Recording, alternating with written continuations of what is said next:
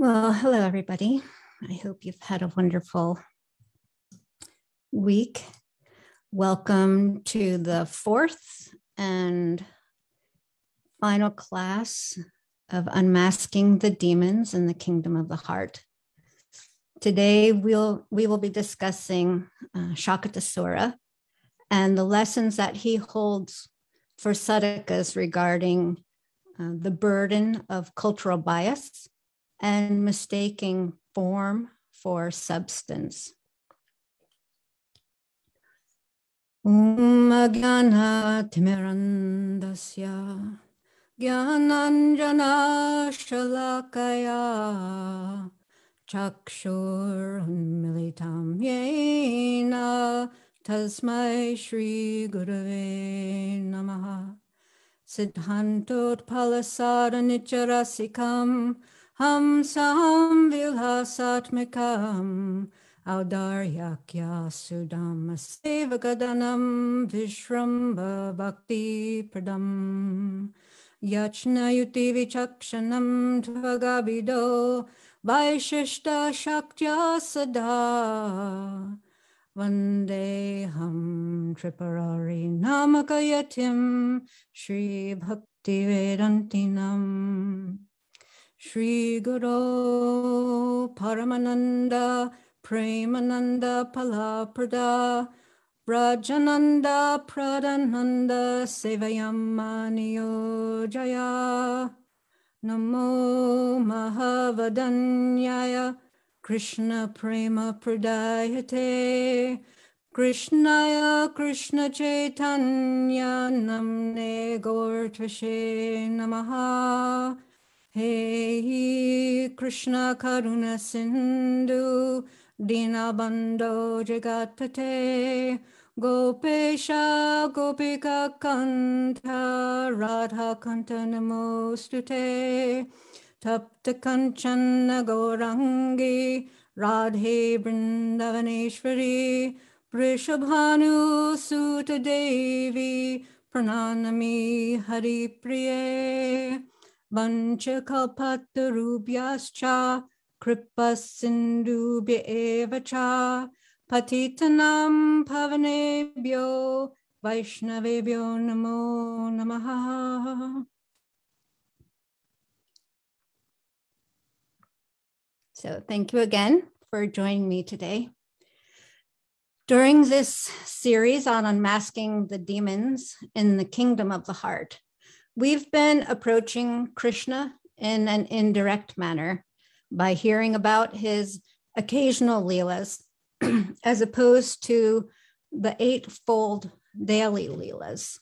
These occasional leelas hold for the sadhaka lessons as to the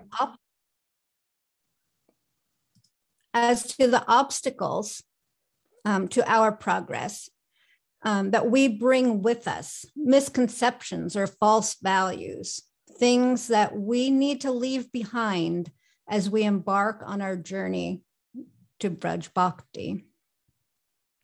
So this is Bhaktivinoda Thakur has said this, and it perfectly sums up what we're doing here. Hearing the indirect pastimes of killing the demons, the devotee will be able to destroy the obstacles to tasting the rasa. As a result, the material gunas will disappear, and they will easily be able to see and attain Goloka. In his Chaitanya Shikshamrita, Srila Bhaktivinoda Thakur has metaphorically linked the obstacles that are often encountered by sadhakas to the demons in Krishna Leela. It's important to note that the link between the obstacles and the demons is metaphorical. The link is metaphorical, but not the demons themselves or the Leela itself. That is not simply metaphorical. So there's a big difference between those two things. So far in this series, we've spoken about obstacles in general. Again, Srila Bhaktivinoda Thakur explains that as long as the creeper our Bhakti creeper, is bound in the material world made of Prakriti, Mahatattva, Ahankara, form, taste, smell, touch, sound, the 5 knowledge gathering senses, the 5 senses of action, the mind, earth, water, fire, air, ether, goodness, passion, and ignorance. There are obstacles to its growth. So pretty much everything we know, everything that we touch in our daily lives can be obstacles to our growth unless we know how to properly approach them. By discussing Krishna's defeating the demons, we can reflect on how these different demons got in the way of Krishna consciousness and how they personify what might be found within us. We also spoke about the relationship between endeavor and mercy. If we want a garden, we can't just sit around and wish it to be so. There are so many things to do, and yet, in spite of our endeavors, we don't actually do the magic part of it. We don't do photosynthesis. We don't create the roots to absorb the water and carry it up to the stem, up the stem to the leaves. So both need to be there. The magic things that are going on behind the scenes, that is the grace. And then also our endeavor. So the Swarup Shakti is that active principle within our bhakti garden. By touching this Swarup Shakti, all of our anarthas will be vanquished, just like darkness. As soon as we turn on the light, darkness is gone. So Shravanam and Kirtanam, hearing the pastimes, identifying our demons, and calling out to the Lord. As you may have remembered, if you've seen prior classes, I told the story of my 3-year-old daughter who found me to be an obstacle to her devotional practice. And she called to Krishna, Krishna, Krishna, save me from this terrible demon. So this is quite a good example as to how we can rid ourselves of these obstacles. We've spoken about King Kamsa and about making the intelligence king. By our intelligence alone, we cannot understand Krishna. It's just not possible. Intelligence cannot taste the apple. But we can use our intelligence to discern what is favorable and what is not favorable for our practice. We also gave a quite extensive history of King Kamsa and how he conquered all of the demons and brought them under his reign.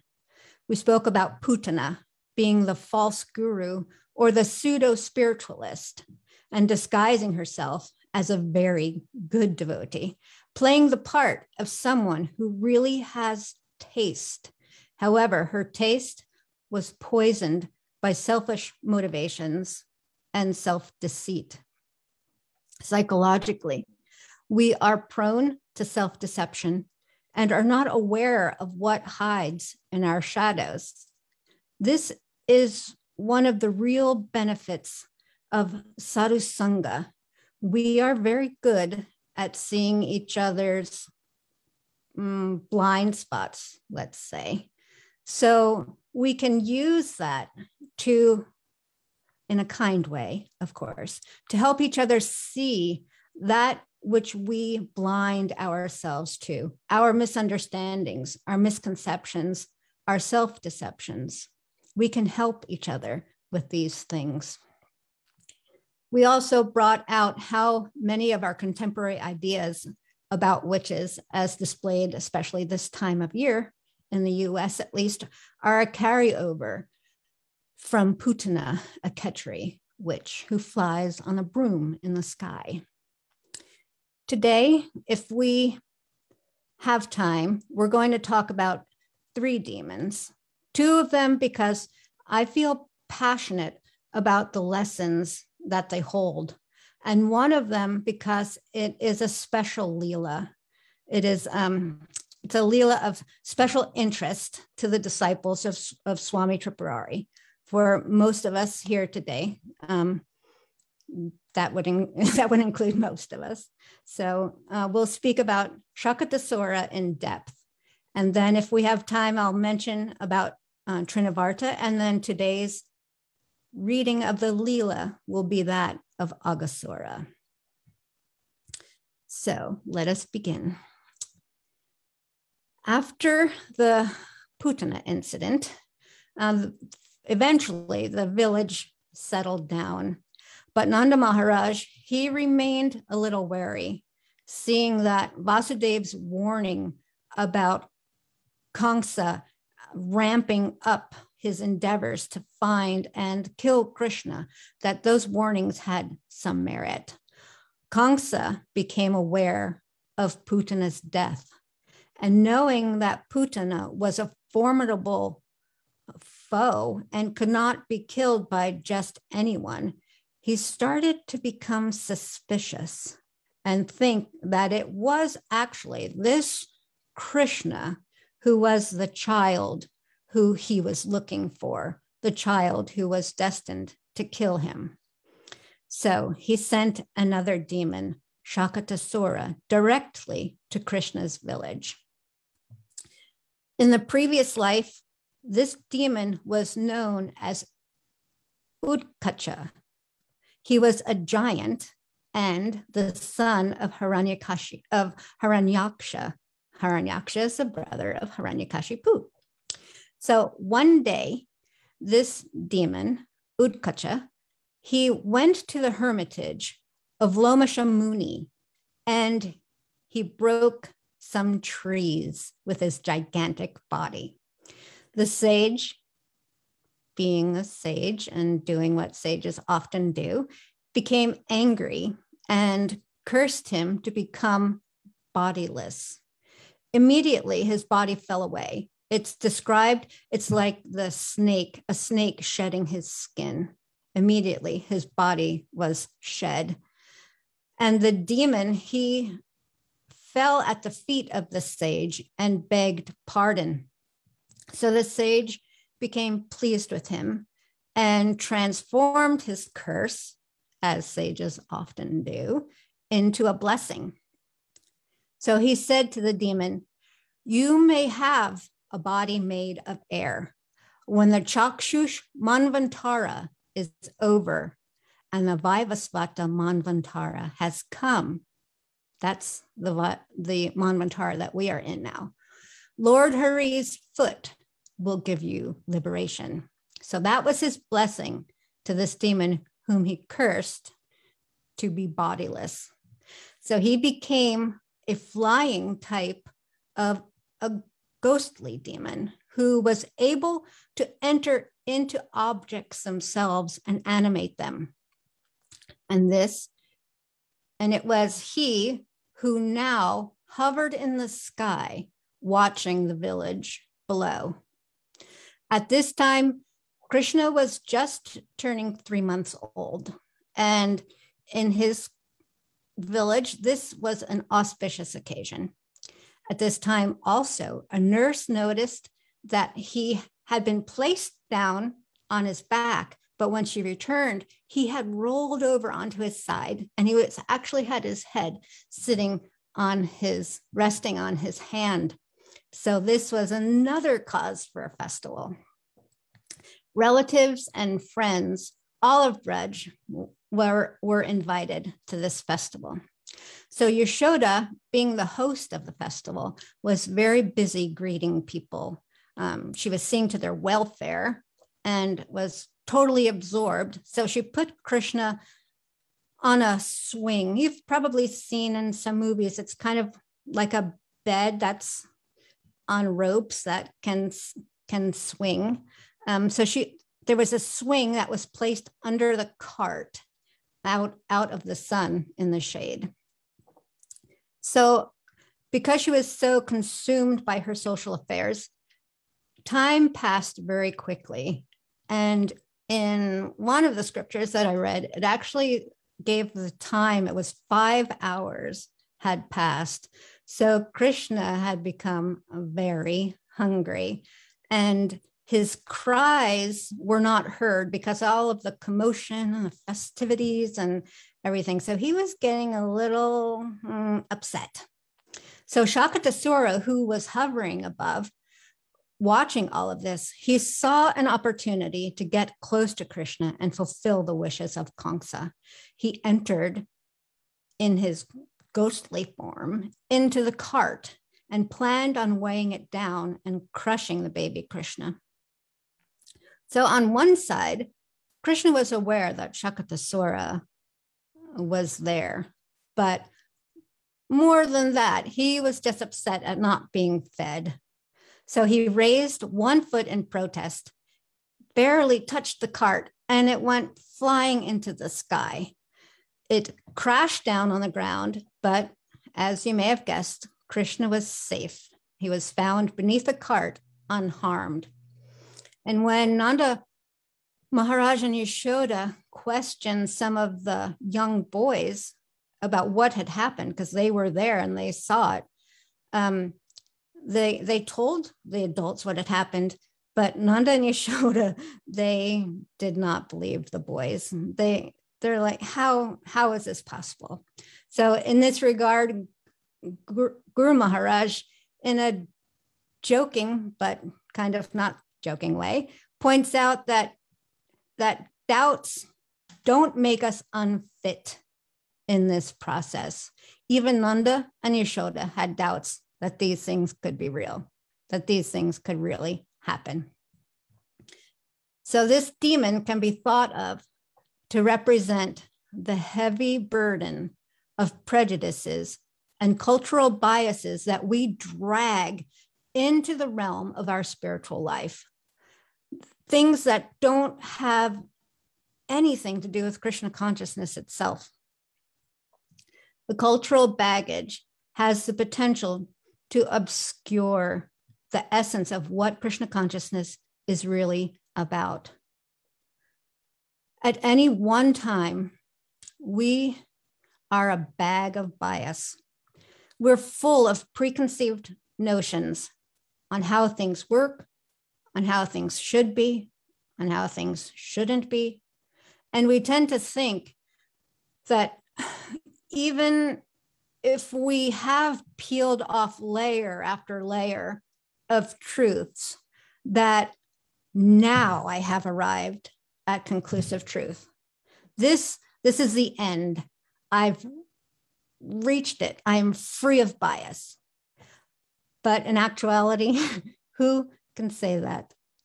Think of the personality that came to my mind was Sri Uddhava.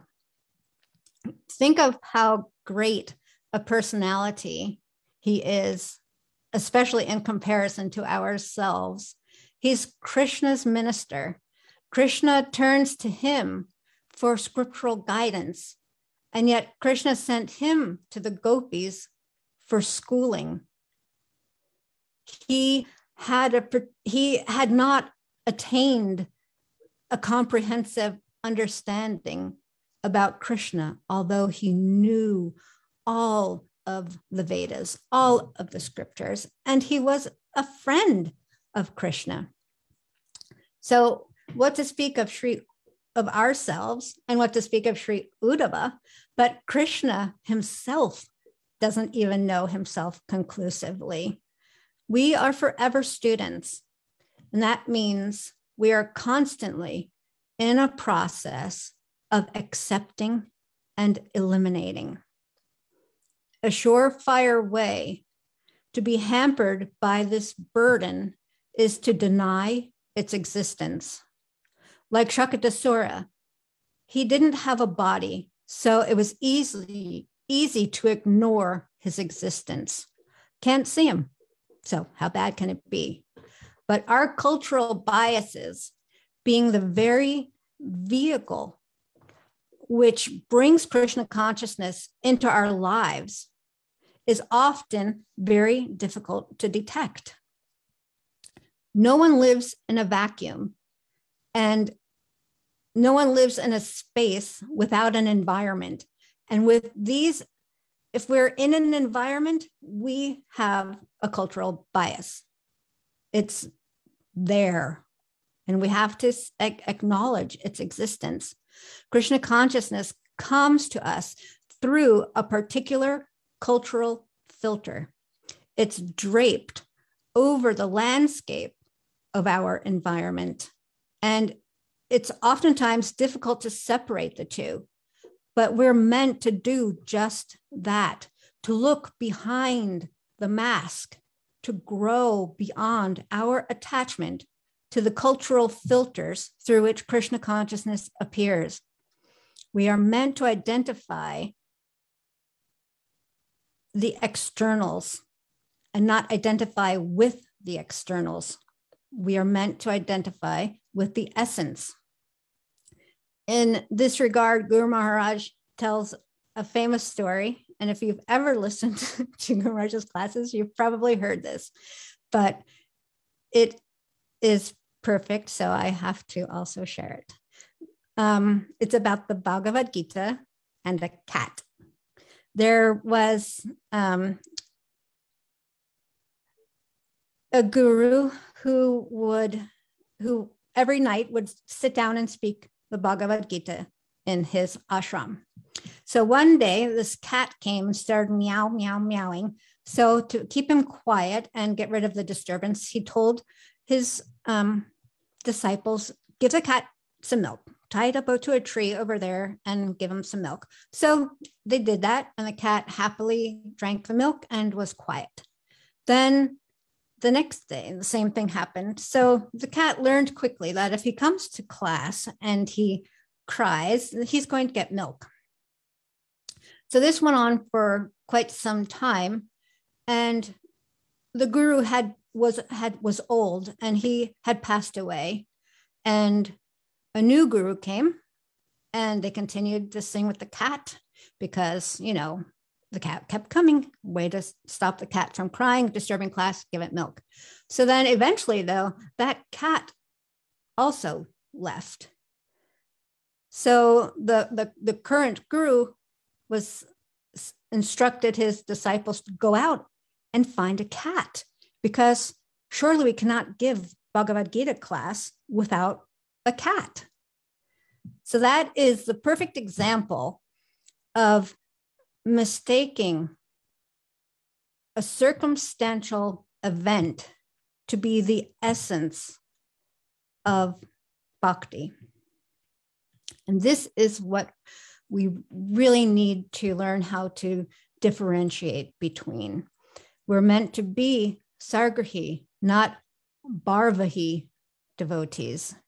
These are hot terms today, and they come up quite often in discussions that Padmanabha Maharaj has regarding Jiva Tattva and the origins of bhakti. So Bhaktivinoda Thakur often used these terms. A Bharvahi person commits to a particular tradition, but he identifies with the externals, with the form, with the regulations for regulation's sake, to the letter of the law rather than the spirit of the law or substance behind the form. Srila Rupa Goswami warns that adherence to regulations without understanding their meaning, without understanding their purpose, is actually detrimental to bhakti. Of course, on the other side, it is just as detrimental to judge something that is essential as being something that is relative. So in order to navigate this territory, it is beneficial to us to be under the guidance of a Sargrahi Vaishnav. A Sargrahi Vaishnav is secure in his faith. He's not threatened by different forms that it takes.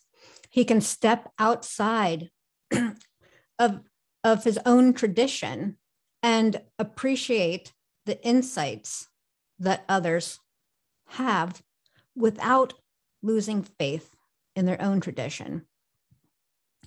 Sargari Vaishnav is able to adapt the presentation, the form, according to the time, the place, and the circumstance, without compromising its ultimate purity, intent, and reach. So this Barbari person is known as a heavy load carrier, Shakatasura. And they have the tendency to think that the guru is absolute and that everything they say is absolutely correct in all times and all circumstances. Now, we should understand that the guru is absolute in the sense that they are pointing in one direction. But how they point, the directions they give us from how to get to point A to point B are, dare I say, absolutely relative. They're relative to the Kala Desha Patra, to the time, place, and circumstance.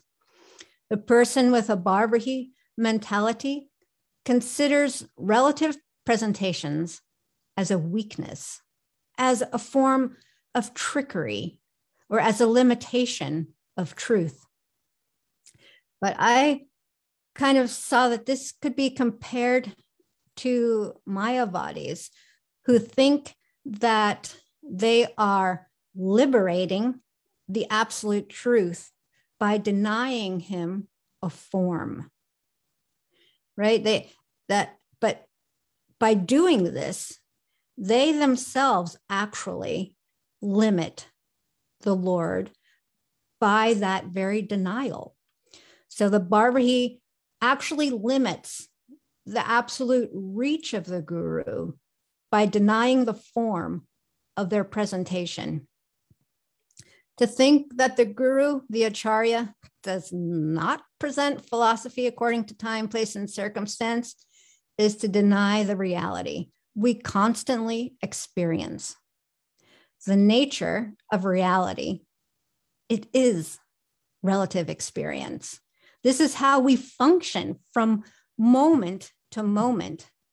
We drive down the road, we're certainly going to adapt our driving to the conditions on the road. The inner and outer worlds are constantly changing, and our adaptation to those changes is so normal that we don't even notice them.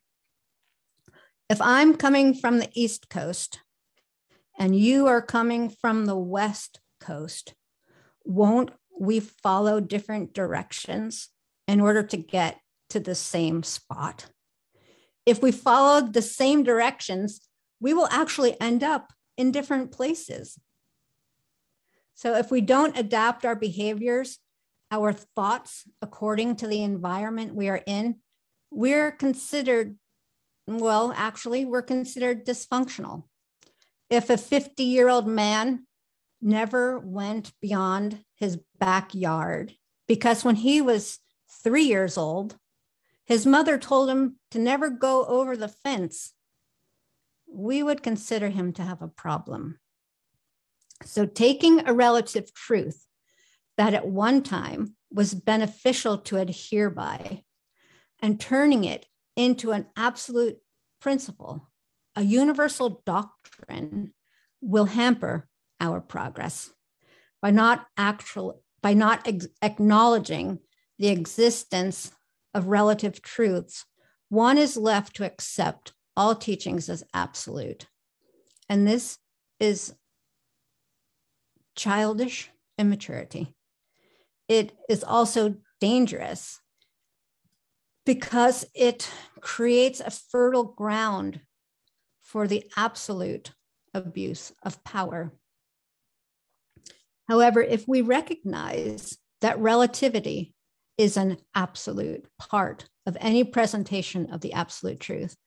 Even in our immature stage, when we're unable to discern principles from details, the essential tattva from the relative application, we will develop a flexibility and elasticity of thought that will allow us to develop and grow over time, that will allow us to accept and eliminate and avoid a toxic condition.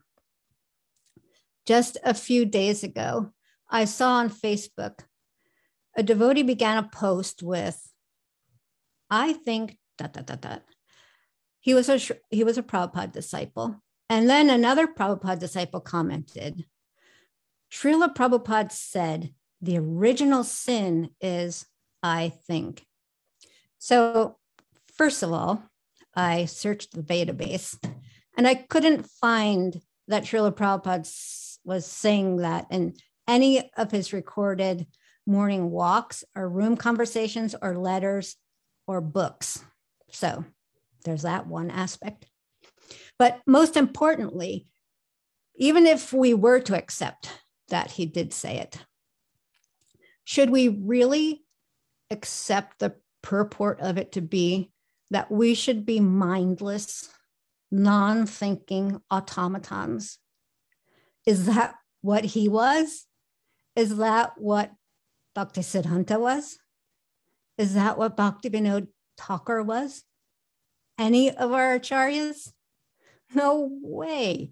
They thought so deeply within the theology, and they thought critically about the institutions teaching the theology. They kicked that cart and turned it upside down, and this upset a lot of people in their time. We must be willing to do the work, to do this within our own conceptual framework, to let go of crutches, which were necessary for us at one time to give us firm ground to stand on and to grow some legs. But now we have to accept responsibility of our own participation in our spiritual development. Don't be, as Guru Maharaj says, brain dead bhakti. There is a danger, however, that as we exercise our intelligence, that we don't install Kamsa back on the throne by thinking that we can arrive at conclusive truth simply through reasoning.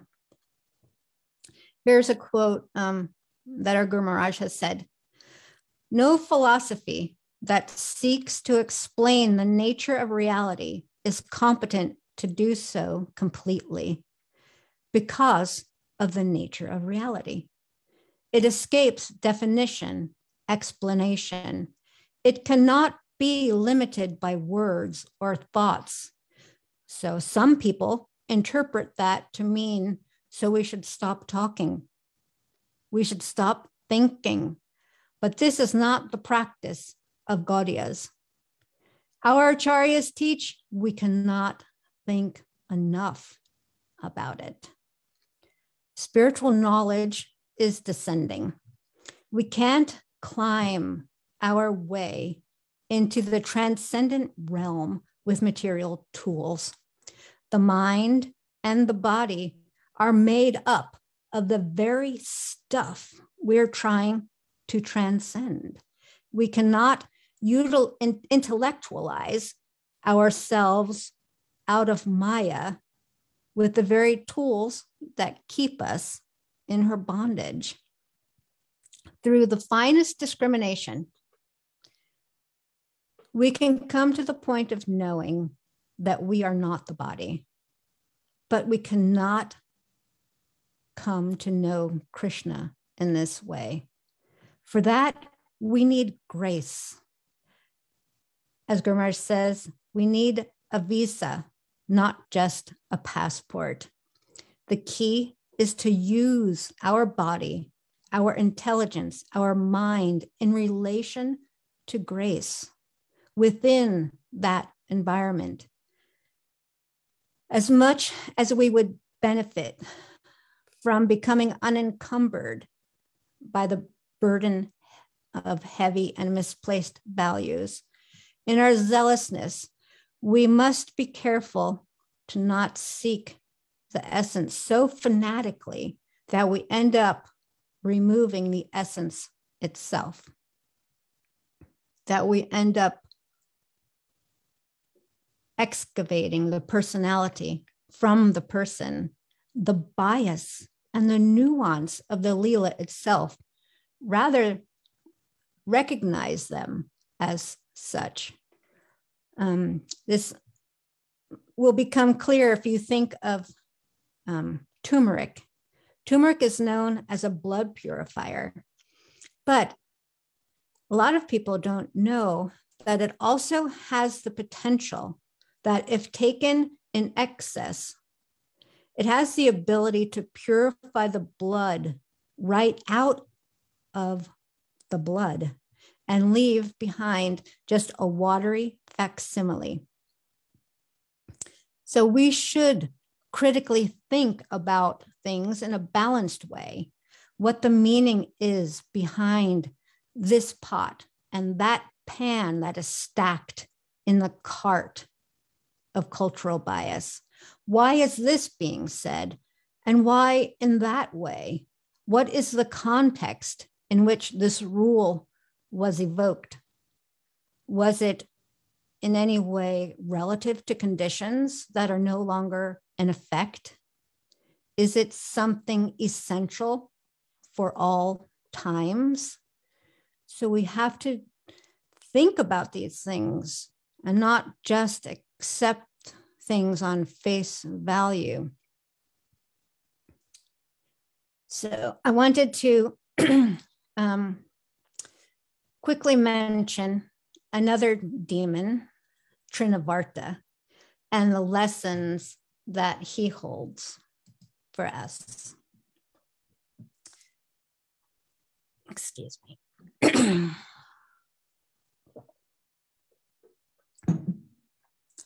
About 9 months after Shakatasura met his end, when Krishna was around a year old,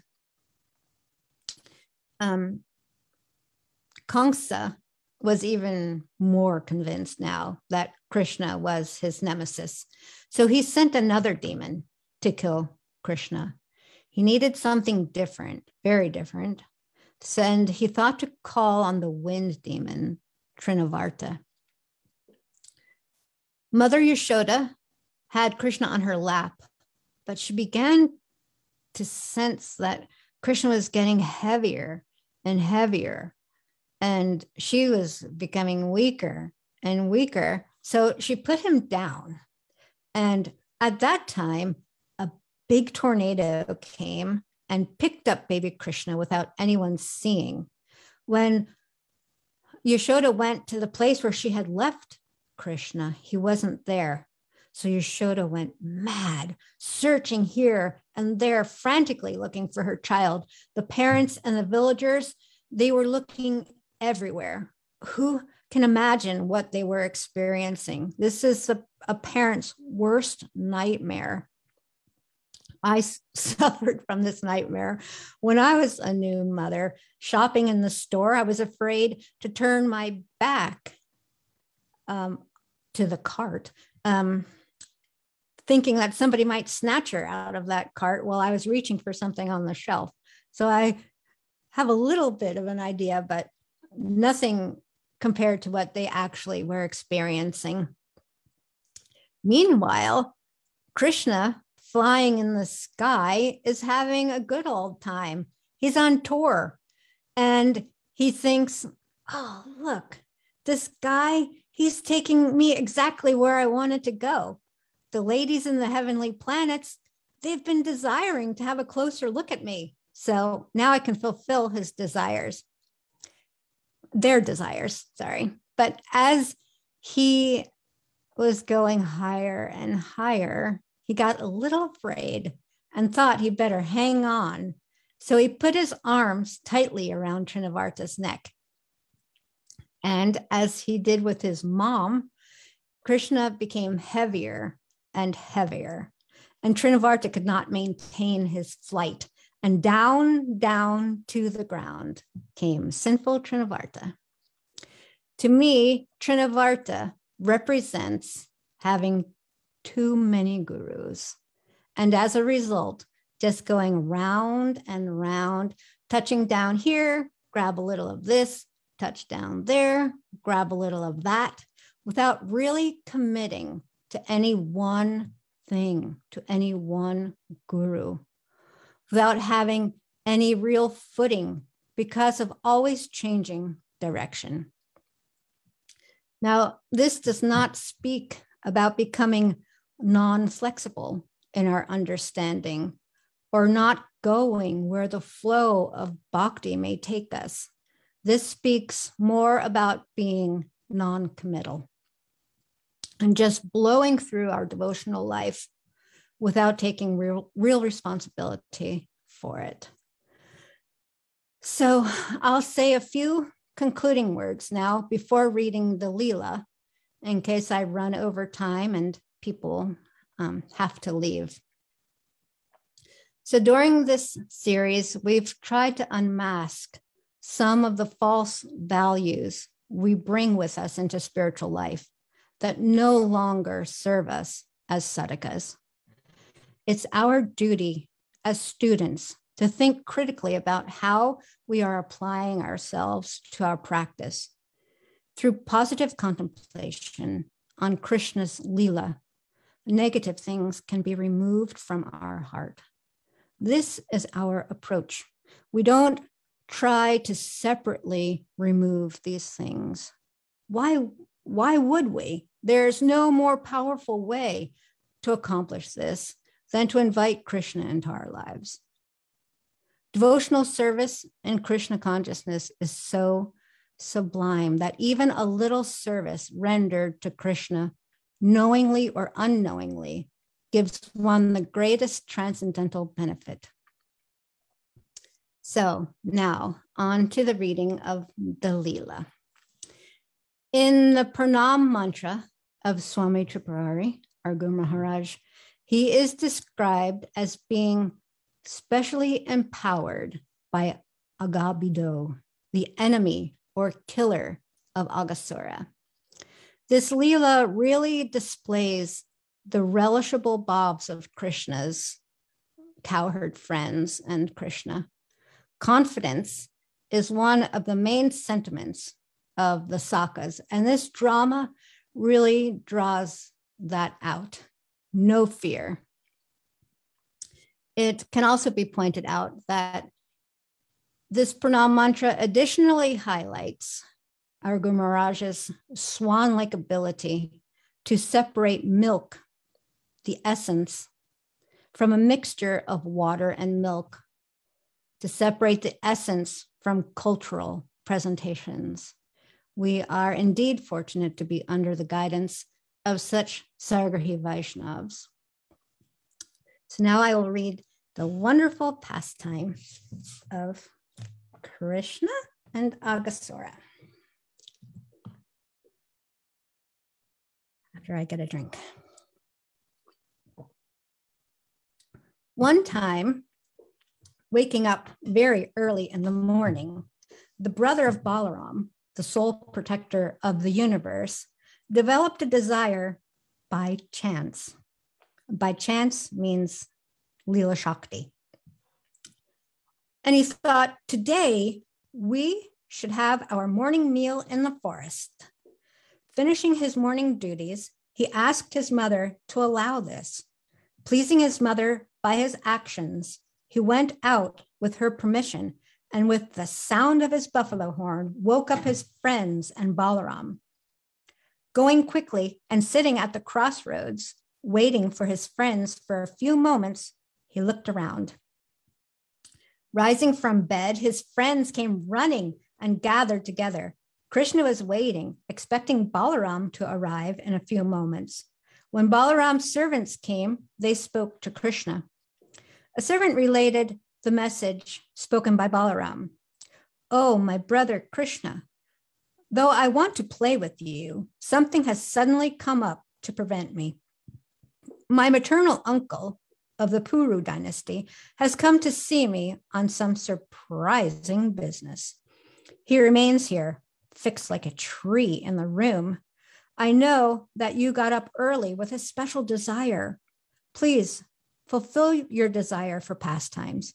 If some obstacle arises at the beginning of a new activity, it will prevent the action from bearing fruit. On hearing the words of the servant, Krishna, whose lotus eyes stretched to his ears, desiring to play, said to his friends, "Quickly, have your lunch packets containing suitable food tied with a string prepared for sending to the forest. Our mothers will also send us food through some proper persons."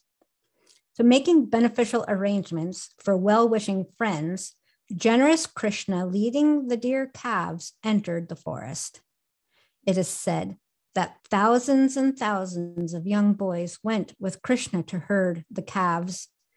It is said that there were 10,000, a million, or 10 million boys. The number of calves that Krishna herded was also unlimited. When Krishna started for the forest, a million horns and flutes resounded, and a million calves cried out, mixed with the boys shouting.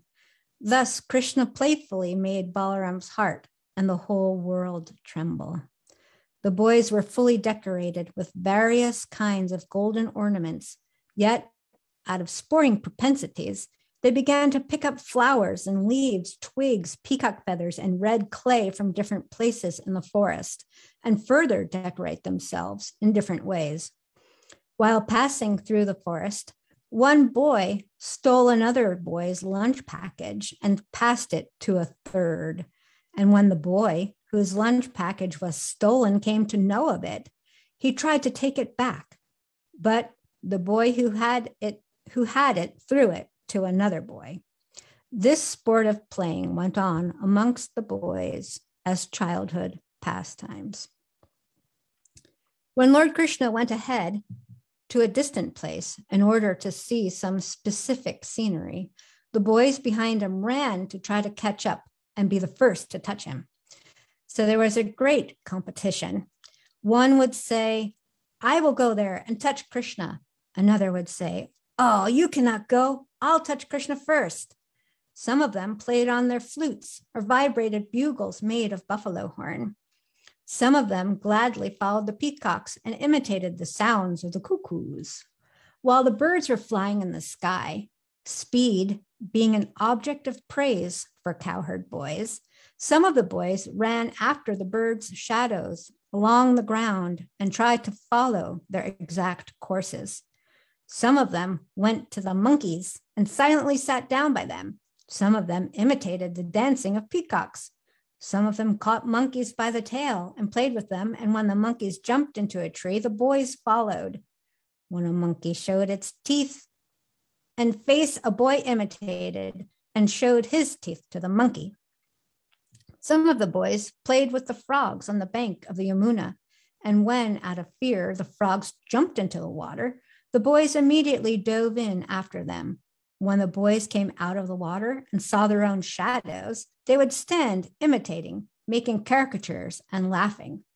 They would also go to an empty well and make loud sounds. When the echo came back, they would call it ill names and laugh. The pastimes that the boys following Krishna performed surpassed the acts of magicians and surpassed the understanding of the Gyanis and devotees. When Krishna desired another type of play, and the boys, skillful at all arts, diversified their antics, the younger brother of Baka and Putana, Aghasura, arrived on their path, like a black cloud suddenly appearing in the sky. Aghasura, instigated by Kamsa, came with great determination.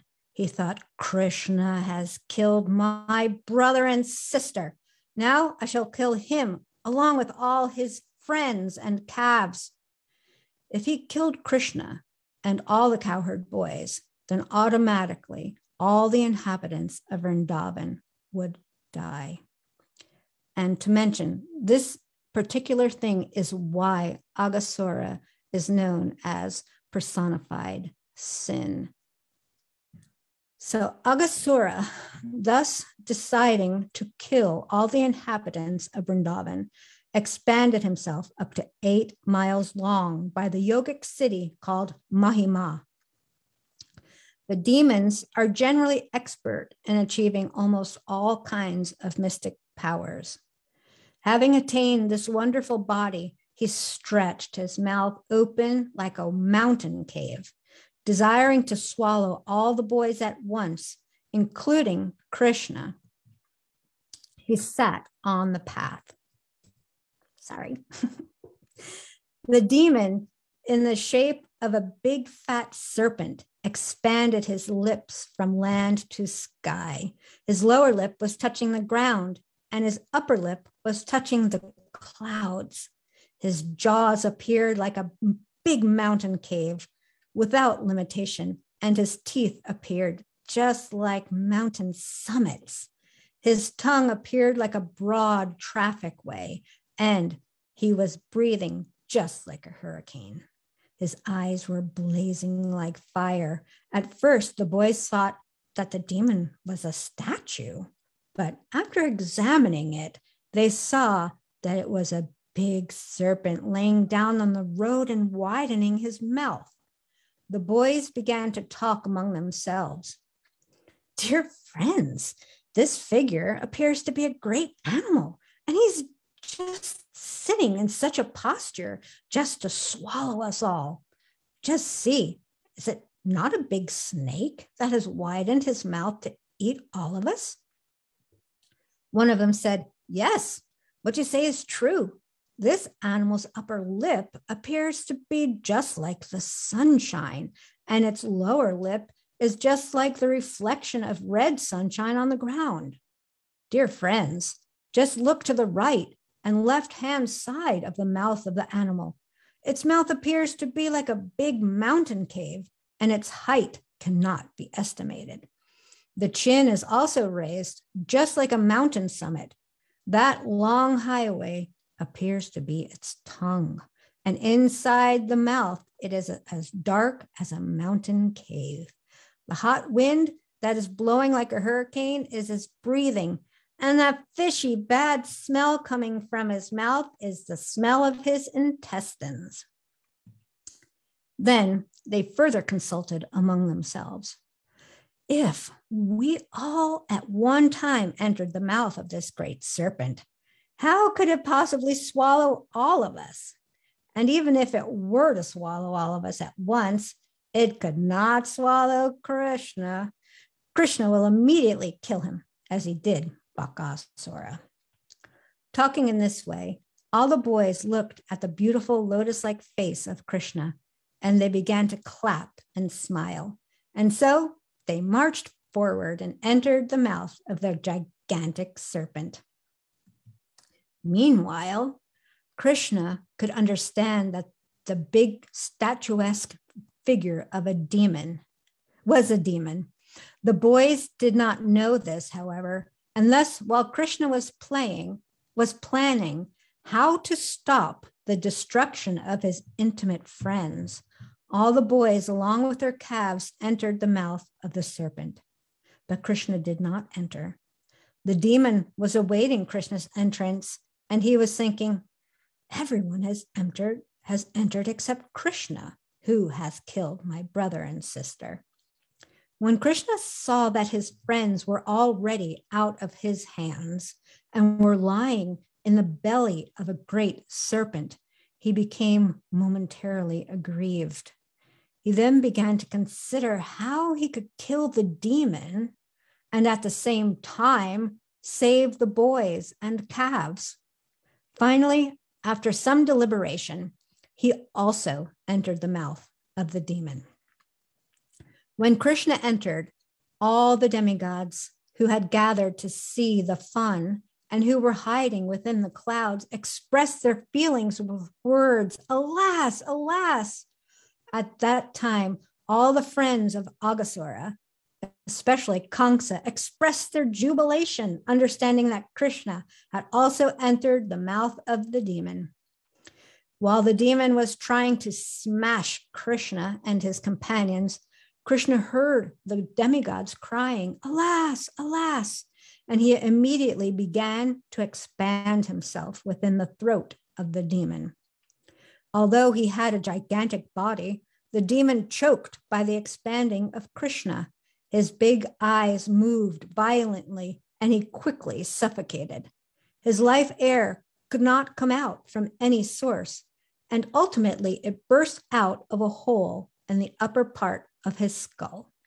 Thus his life air passed off. After the demon was dead, Krishna, with his transcendental glance alone, brought the boys and calves back to consciousness and came with them out of the mouth of the demon.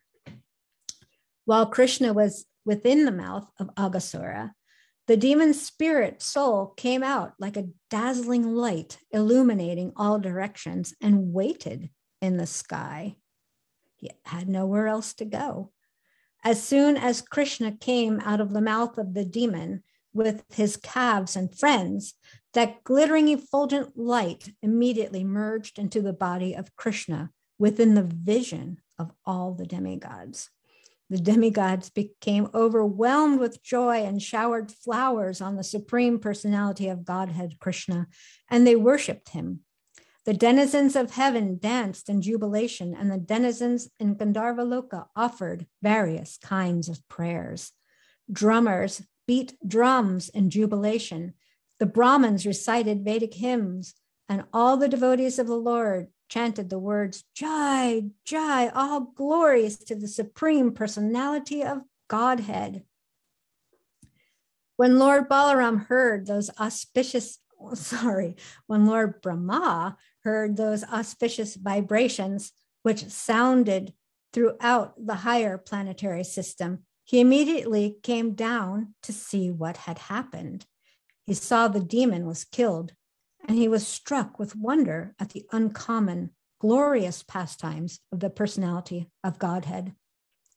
Krishna thought, "O demon Agha, as darkness disappears with the contact of light, you have suddenly been destroyed by contact with me. You knew this, so what fault do I have?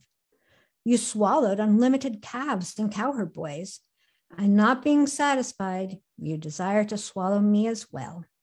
I came into your heart in order to satisfy you, but because of being restricted, your life airs desire to come out. Though I did not agree, those airs burst out of your head. What can I do?"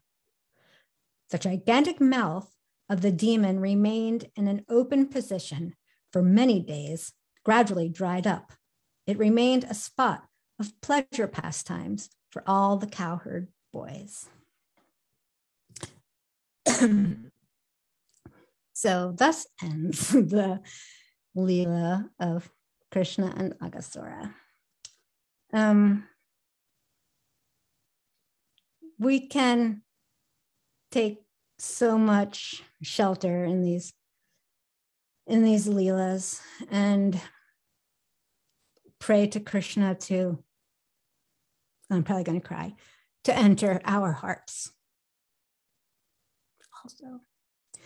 So, does anybody have any comments or questions or corrections? You can, please feel free to unmute yourself.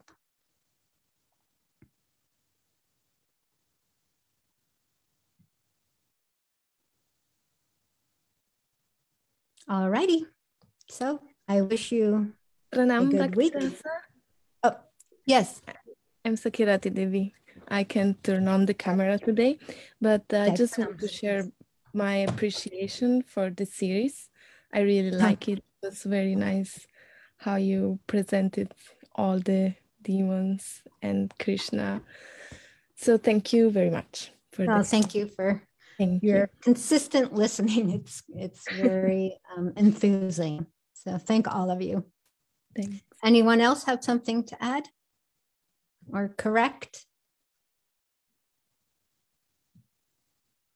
All right. Thank you very much. Panchakapatrubhyascha kripasindubhi evacha patitanam pavanebhyo vaishnavebhyo namo namaha. Jai Haribol. Srimati Bhakti Rasa Devi ki. Jai. Jai.